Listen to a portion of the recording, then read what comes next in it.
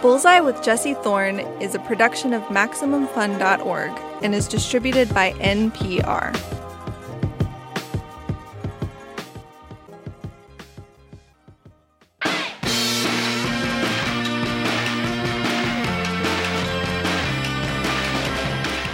It's Bullseye. I'm Jesse Thorne. My first guest this week is Kumail Nanjiani. Kumail is, of course, a stand-up comedian and an actor. He was born and raised in Karachi, Pakistan. He moved here to the United States at 18 to go to college. His career started first as a stand-up comic, a great stand-up comic. And he got his big break as an actor in 2014, when he was one of the stars of the hit show Silicon Valley. He played Dinesh. When I last talked to Nanjiani, it was 2017. Alongside his wife, Emily Gordon, he'd just written and directed his first film, The Big Sick. It's a beautiful, hilarious, wholly unique romantic comedy, and if you haven't seen it, you should. Lately, Kumail Nanjiani has been expanding his acting chops. He joined the cast of Marvel's Eternals in 2021. Now he's starring in the true crime drama Welcome to Chippendales. The show just wrapped up on Hulu. And a heads up, in case you haven't seen it, you will hear some very light spoilers in the first 10 minutes or so of this interview.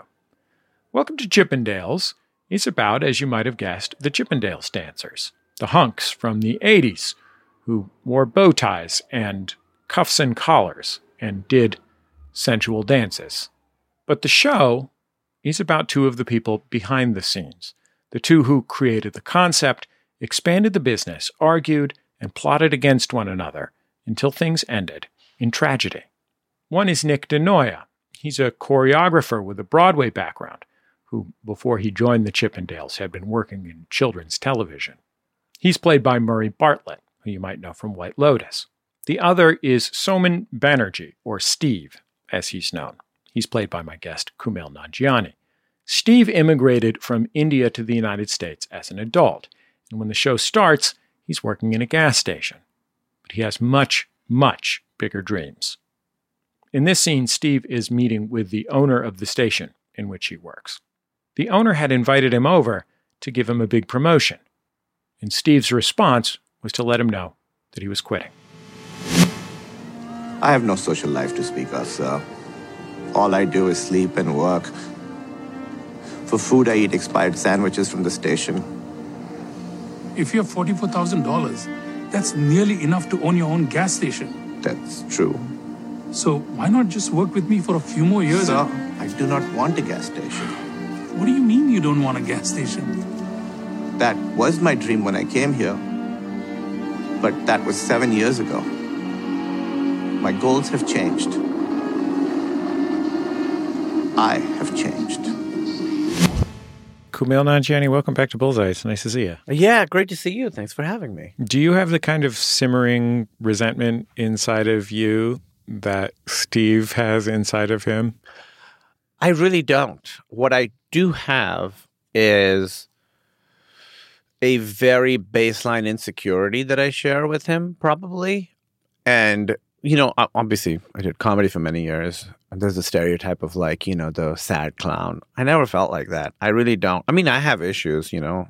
When I talk to my therapist, it's not like, oh, what are we going to talk about this week? There's always stuff to find, you know. I don't have that simmering resentment, but like I said, there's some baseline ways that he thinks about himself that I've thought about myself on my bad days. Like what? Not liking yourself, you know. I think Steve really, really, really doesn't like himself. He doesn't like being in his skin. And I've certainly had times where I've felt like that. And I still sometimes feel like that. And it takes a while to even realize that that's what that feeling is. It's just like, oh, this is what being a person is. And then you realize like, oh, no. There are specific ways that I think of myself and that I talk to myself that are very harmful and weigh on me in ways that I'm not aware of. Just because it's happening all the time. So that's something I share with Steve. I was watching the show and thinking about you, watching this guy, and thinking like, you know, Kumail is not murderous. as far as I know. Can you confirm that for me, Kumail? I have never murdered someone, and I promise you here on Bullseye, I will never murder anyone. Well, okay, so this is sort of a loophole thing because the character hires someone to murder someone. I will never hire someone to murder anyone. Okay, but Kumail is not a murderous man, known you for a long time, but you are an awkward nerd at heart. Yes. You are not just a first-generation immigrant, but a first-generation immigrant who came to the States as a 18-year-old, right? 18? Yes. As an 18-year-old by yourself, just off to college. Here we go, new country. Yeah, let's see what happens. And that combination is not nothing to have in common with someone. Oh, no, it's a big thing to have in common. Yeah. Yeah, to come here and try and succeed in a world that is not made for your success. I completely understand that part of it. You know, his ambition and my ambition do align, but hopefully not to the same degree. There's a specific part of the ambition, too, which is that scene that we just heard in the show is him rejecting a classic first-generation immigrant narrative, which is, I will work impossibly hard in the lane which is set forth for me by, you know, people from my country that, or extended family that came here before, you know, like I'm Hmong, I'm going to move to Minneapolis, or I'm Cambodian in Los Angeles and my extended family works in, you know, has donut stores, whatever it is, right? Whatever the lane is. Right. It's your character rejecting that because he has this received vision of Americanness that he is thrilled by. And you have described to me before your relationship with America being completely defined by obsessive film and television watching. Correct. Yes. Which is like pretty, like Hugh Hefner is a little different from Arnold Schwarzenegger, but like it's a pretty similar thing. It is, yes, in some ways. I mean, his version of American success is very white and very, very specific. I never had like a version of American success in my head. My version of America came from movies and TV shows for sure. But I never had a version of, you know, I want to be that someday. My ambition has never been very farsighted. It's sort of just like about the next thing. So I think that's where him and I differ. He has like a very specific white version of American success, and that's what he wants to achieve. For me, it was never that. I kind of was mostly very, very adrift for the first few years in America until the end of college. I genuinely had no idea what I wanted to do or what I wanted to be. When you were in college, were you lonely? No, I felt lonely before college.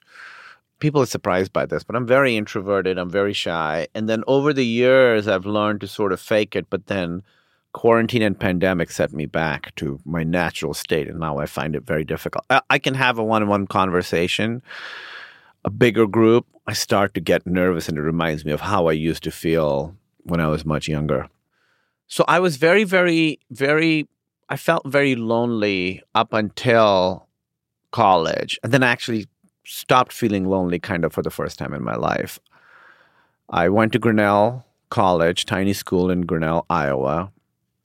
And I just suddenly found people that I could tell really liked me. And I think before that, I'd convinced myself that people were just trying to be nice to me or something. I've reconnected with my friends from then, and it's been absolutely wonderful. But really in college was the first time in my life that I didn't feel lonely or weird in a way that, I know it's sort of cliche, everyone feels weird, but weird in a way that I didn't want to feel weird. Did you think when you moved to the United States that you were going to leave being weird behind because you were going to a new place where you could be a new thing? I felt like that. My last 2 years of high school in Pakistan, I was going to a different school. I sort of transferred, and I certainly felt that going into that, where I was like, I will not be weird now. I can be whatever I want to be. And then somehow, I got away with it for a couple of weeks, I think. I really did. And then I don't know what happened. They sniffed it out. They sniffed out that I was weird. So I don't remember thinking that coming to America. If anything, coming to America, I just felt like a state of crisis. I wasn't thinking anything aspirational. I was just trying to hold on for dear life. My goal was just survival. But transferring to the school in Pakistan towards the end, the goal was I'll leave the weird behind, and it did not work. So I think I understood going to college that this part of myself that I didn't like was not something I could shed. Why did you go to college in Iowa? I mean, Iowa's nice. Don't get me wrong. It's nice. It's nice. I'm very glad I went to Iowa. Because, like you said, my version of America came from movies and TV shows, and I didn't know America had different kinds of cities. Wait, what did you think? Did you think you were going to college with the Music Man? I thought it was going to be New York or L.A. That's all I'd seen. Where is the Music Man set? Iowa. See, I didn't know that. So I was sort of surprised when I got there. I was like, this is not, I don't see this America in movies and TV shows. I genuinely had no idea. But literally, this is my question to you, Kumail. Literally, how did you get an application to a college? Did you have a sister that went there? How on earth was that? I looked at the U.S. News and World Report. And I applied to 7 or 8 colleges because it's expensive. And I sort of did, my moonshots, which were I wanted to go to a liberal arts school because I didn't know what I wanted to do. So I applied to Dartmouth, Vassar, I think Oberlin. I don't know. And I just looked at the rankings and picked okay, I'm going to do a couple super high, a couple medium, and then a couple that are really definitely I should get into these schools. And I think at that time, Grinnell was ranked either 9th or 13th. It might have been 9th in the world, in America, in liberal arts colleges. So I was like, okay, so I got my Vassar and I got my Dartmouth, and then Grinnell is sort of the middle tier, and then I got tier 2 schools that I should really be able to get into. So that's what it was. Hamilton, I think I applied to Hamilton. All those sort of small liberal arts schools, and then also Dartmouth. We'll be back in just a second. It's Bullseye from MaximumFun.org and NPR.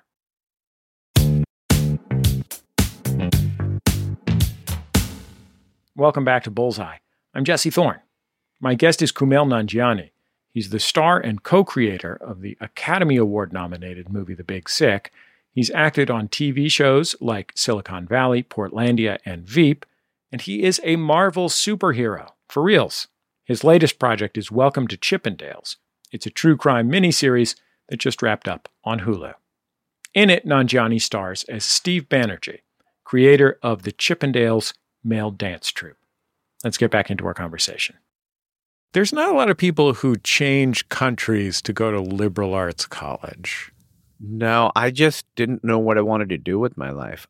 And I realized later it was because I kind of didn't feel like a person until I decided I wanted to be a comedian. You didn't feel like a person? Yeah, I didn't feel like a person. I didn't feel like if someone was describe yourself, I don't think I'd be able to. I mean, I still kind of can't, but I just felt like I had nothing to me, I liked movies, TV shows, and video games, and that was kind of it. And I didn't feel like I had any traits. And then it wasn't until college that I sort of realized that I had a personality and things that people may enjoy about me. Being a stand-up comedian, you really have to have a sense of who you are. But you both have to have a sense of who you are and of what people see of you. Mm-hmm.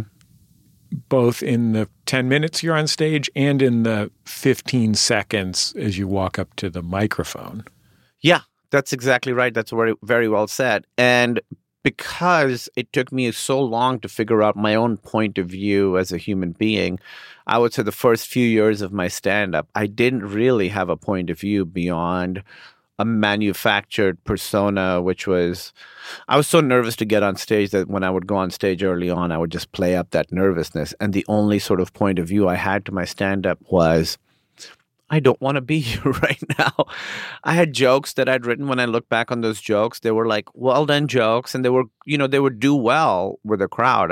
I was lucky in that I didn't really have a bad set until I was a few months into stand-up, but they didn't really have a point of view beyond, I think this is funny. That's interesting because the first time I saw you do stand-up, you were already a reasonably successful comedian, but one of the things that struck me and one of the things that I think of when I think of you performing stand-up is that you are performing ease, like conviviality. Yes.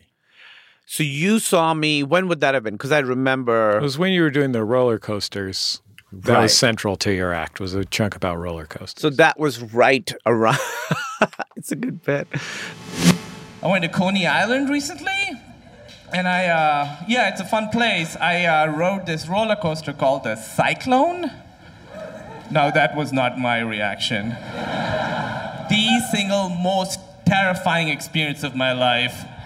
And I'm from Pakistan.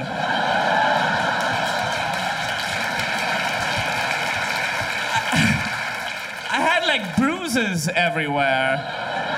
I did. It's like I paid a guy, like, here's a bunch of money, just kind of punch me all over. And then when I got off, I found out that the Cyclone is the oldest functional roller coaster in the world. Wish I'd known that before I risked my life. Do you know what year the Cyclone was made in? The Cyclone was made in the year 1927. They should change the name of that ride to 1927, because that fact is way scarier than cyclones. I was kind of mad, honestly, at how funny you were. This was the Sound of Young America, right? Yeah. This was, I remember... In New York, yeah. Meeting you, you were very kind to me. It was, when we met, I was sort of, I think, successful in the way of, I was doing kind of the cool shows in New York, but I was not making a living doing stand-up. I was barely making any money. Really, when I moved to New York is when my stand-up persona really shifted. And as you said, I started performing confidence and conviviality. That is really what happened. So before that, when I was in Chicago, my persona was very much like I wouldn't take the mic out of the stand, and it was very much like very small. My body would shrink. Couldn't make eye contact with anybody. I was performing nervousness, but there also was nervousness. And then I think it really, really changed because I found that persona was very limiting. I couldn't talk about anything personal. By that, I mean, I'm not talking about opening up my heart and revealing my deepest, darkest. I mean, I couldn't talk about a movie I'd seen that I liked. And I was like, oh, this is extremely limiting. I need to change. I need to be different on stage because I need to be able to talk about this Star Trek episode that I just watched that tickled me, you know? At what point did you develop a vision? Because I don't think that you could be at the point that you are in your career right now accidentally or just based on your talent and people lending you a hand. I mean, those things are central to anyone's success, but like you clearly have been trying. So when did you think like, I am going to have goals? Oh, you mean like big sort of career goals? Or even small career goals? They were always like just the thing that's the next thing that's hard to get, you know? I've never had anything bigger. So when I was in Chicago, I wanted to do the HBO Aspen Comedy Festival or the Montreal Just for Laughs Comedy Festival. So it was just the next thing. When I moved to New York, it was, I want to be able to do Invite Them Up, which is Bobby Tisdale and Eugene Merman's show. I want to be able to open for, my favorite comedians. And I did. I got to like tour with Eugene Merman and Zach Galifianakis and Stella. So it was always like just the next little step. And then it was like, I want to write for a TV show. And still to this day, it's the same thing. It's just like, what's the next little step that I can take that would be fun to do and could yield something that I might be proud of? I don't know if this answers your question, but it's basically just going to the next thing. There's no grand vision. I sort of have vague goals I want to achieve. But it's really about what's the next thing I could do that has a chance of being great and something that I could bring something to.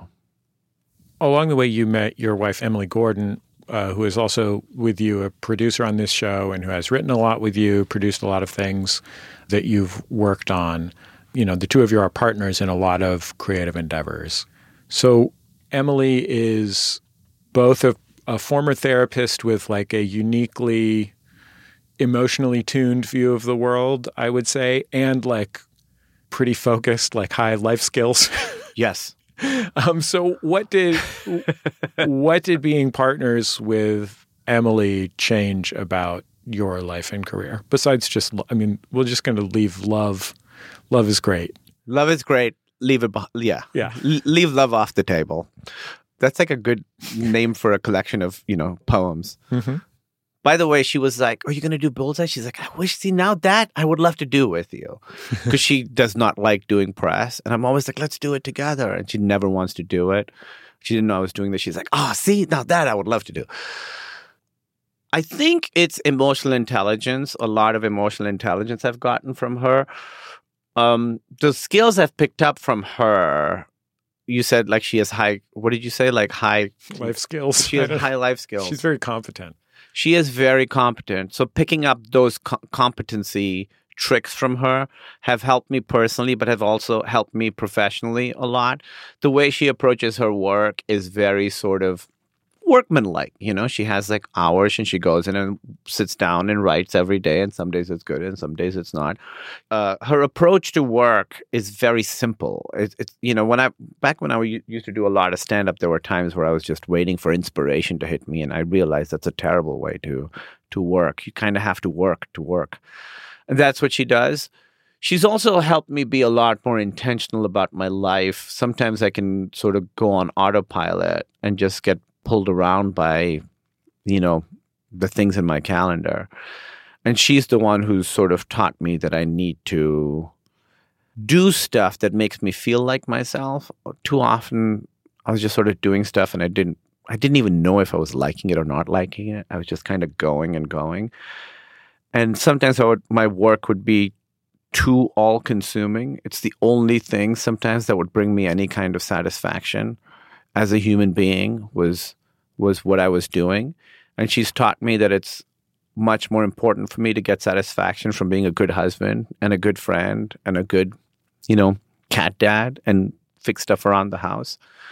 So all this stuff, still a work in progress, but it's really learning from her has like recontextualized and reprioritized my entire life in every way, in my work and also my personal life. She's really good at living. She's good at being a person. You can tell when you talk to her, you're sort of a little in awe of how feet on the ground she seems. She's very, very together. And she, that's sort of her function in all our various groups of friends too. She's sort of the person who's like, all right, we're going to have a party, come over to our house, and then she will like sort of take care of everybody. That's what she's really, really good at. I don't want to speak about this too much because it's not my place to say, it's hers. Over the years, we've been now married 15 years together, 16 years. Her level of competence is so high that at times I have taken for granted the effort that it takes her to have that level of competence all the time. And understanding more now that it is work to be that together makes me appreciate it more. It is natural, but it comes with practice and actually being intentional about it. We talked about you enacting chill comfort on stage. Yes. You have also, since I've known you, gotten super yoked and started exercising all the time. Yes. To what portion of that is an enactment and what portion of it was organic in some way? The working out? Yeah. The faking it till you make it is like a specific thing that I decided is how I would approach stand-up. This working out now, genuinely, is really, it's for me and for nobody else. Like, honestly, if anything, I'm a little bit embarrassed sometimes at how I look. because people make judgments about me. They think I've changed and all this stuff. If I could work out, honestly, if I could work out and look how I used to look 5 years ago, that'd be great. I just get so much out of the working out. I, at this point, don't get any kind of self-confidence or anything from looking differently than I used to look, 5 years ago. That doesn't make me feel better mentally in any way. What I do get something out of is the actual physical act of working out every day. I get a lot out of it. So I worked out just before coming here, and it made me feel better. I see the benefits of actually lifting heavy weights over my head. It's sort of like a weird kind of meditation. One of the things that reading you talk about getting buff made me think of is the extent to which, as a cis dude, your appearance is certainly part of your life. It's not nothing. There's a reason that a lot of comedians are goofy looking in some way, or you know what I mean? We have all grown up to, try and control our world in some way, partly because of our appearance. But I think it makes you realize the extent to which you are experiencing something that not just women in show business, but all women in the entire world have to deal with all the time. Yes. That feels very visceral. Yeah, I understand 0.00001% of what it feels like to be a woman in Hollywood and in the world at large, where you're sort of being judged by how you look. I understand a very, very, very, very, very tiny percentage of it, for sure.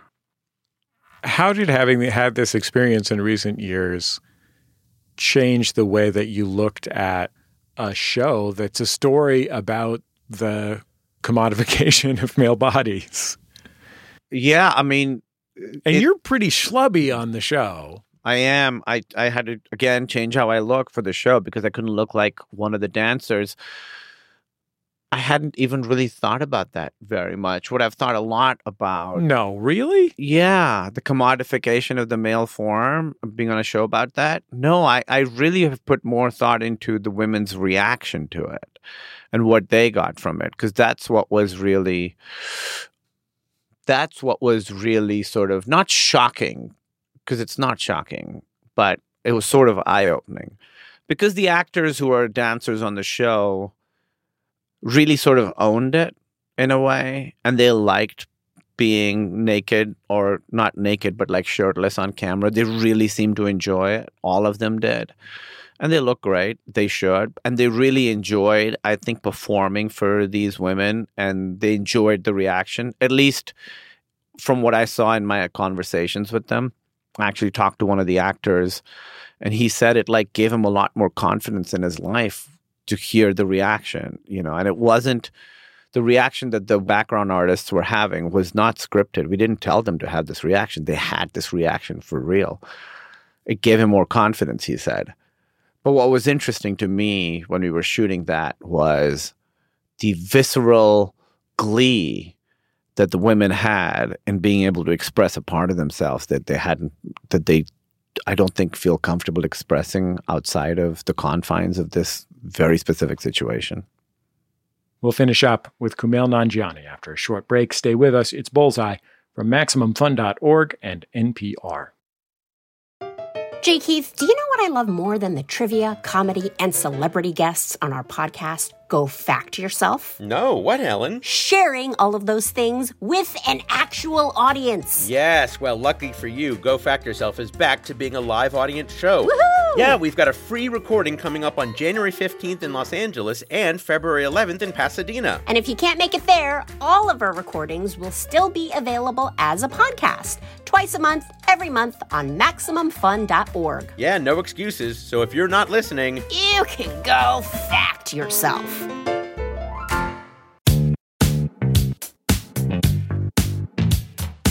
It's Bullseye. I'm Jesse Thorne. My guest is Kumail Nanjiani from The Big Sick, Silicon Valley, and the new limited series, Welcome to Chippendales. Let's get back into our conversation. I really love the scene that we played at the beginning where your character is talking to his boss. I loved watching that scene. Your scene partner, the guy who plays your boss, whose name I do not know, probably should have wrote down, is such a lovely human dude on screen. And it might just be because there are so few sick guys on screen, and he just is a striking visual presence with a big beard and everything. But also that there is this real weird human quality of these two kinds of things that the two of you want, and him just really trying to figure out your deal. Yeah, totally. I mean, what we wanted that scene to show is here's someone who has found success in America and is content with it. There's a scene where it's sort of told in montage, but there's a scene of him with his big family and they're all sitting around a table and eating. And you think, oh, this is what anybody in America would want, especially an immigrant. There's a house that's his house. He's successful. He's feeding his family. And it's a wonderful, lovely situation. And your character clearly is really enjoying the food. Yes, he's really enjoying it. But in that moment, I think he's also deciding this is not what I want, which I think is kind of heartbreaking. I'm not going to put too fine a point on it here, Kumail. But you, at some point, decided to go into the entertainment industry. Yeah.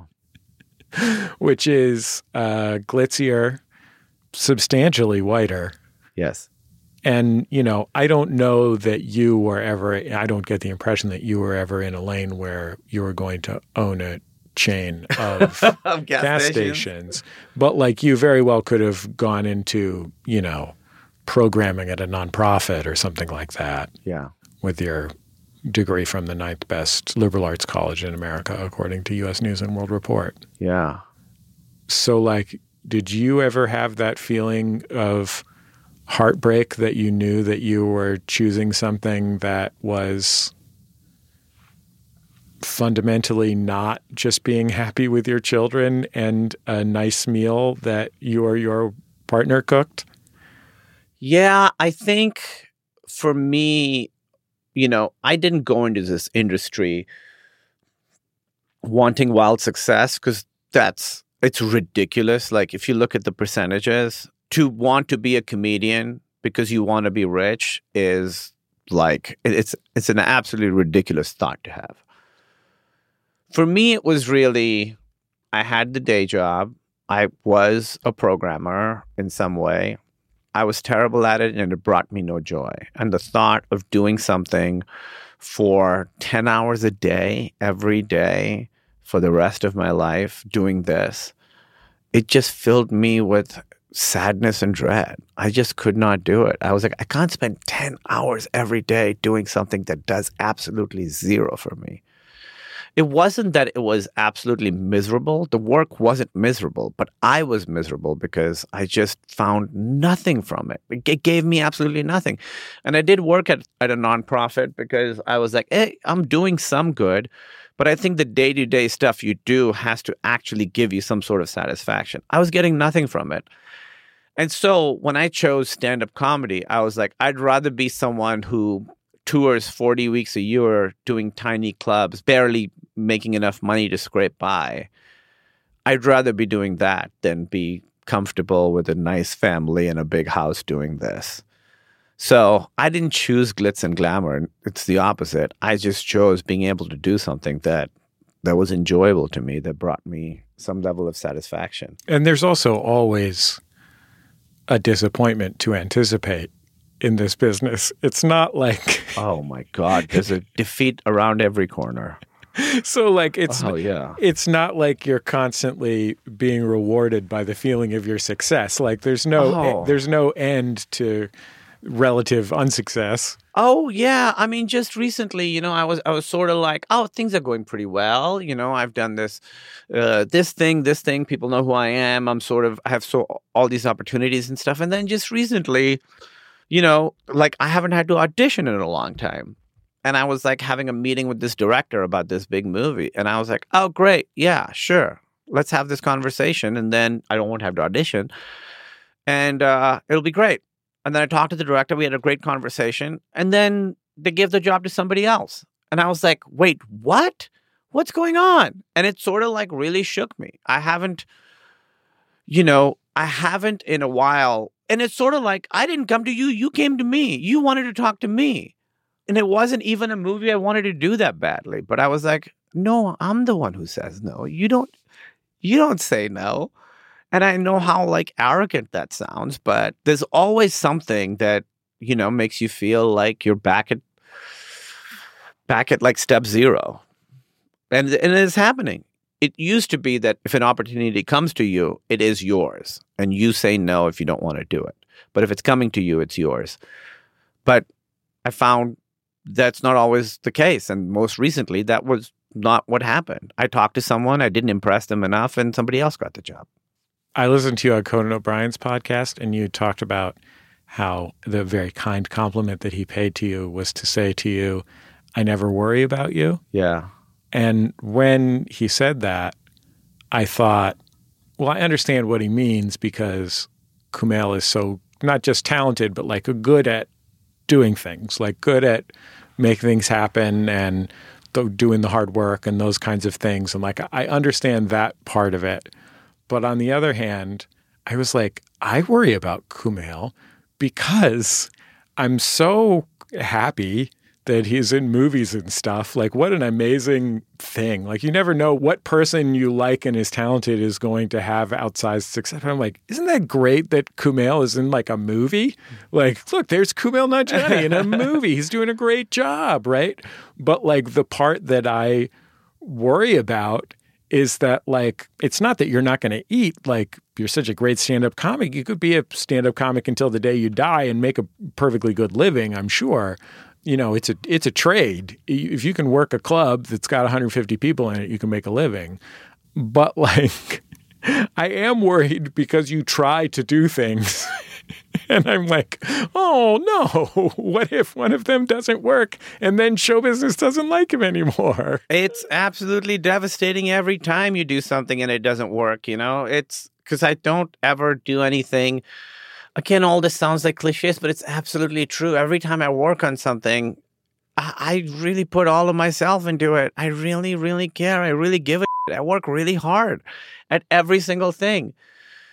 And then sometimes they don't turn out well, and it's heartbreaking every time. So unlike an individual project micro level, each one is a potential devastation. And then you get enough of those heartbreaks in a row, and suddenly there's the big heartbreak of, all right, back to, the Des Moines Funny Bone. That's always there. I think about that all the time. And that does not give me any kind of solace or anything. The fact that I can like fall back and just do stand-up and make a living, that doesn't make me feel better. It's a terrifying thought. And I'm glad you said that because nobody says that to me. Nobody ever says that. Like, I think about that all the time. What if all this goes away? And people are like, you're being ridiculous. I'm like, I am not being ridiculous. That's very sensible. It probably will. Yeah. The odds are very good that it will. Of course. At some point, it's all going to go away. It's like, how long will you like be able to do this before it goes away? Well, Kumail, I'm genuinely so happy for the success you have had. It's just great. I just think it's great. And I'm so happy that you were so successful in this show as well, because I thought you were wonderful in it. So it's nice to see you, and thanks for coming by. Oh, thanks for having me again. Thank you.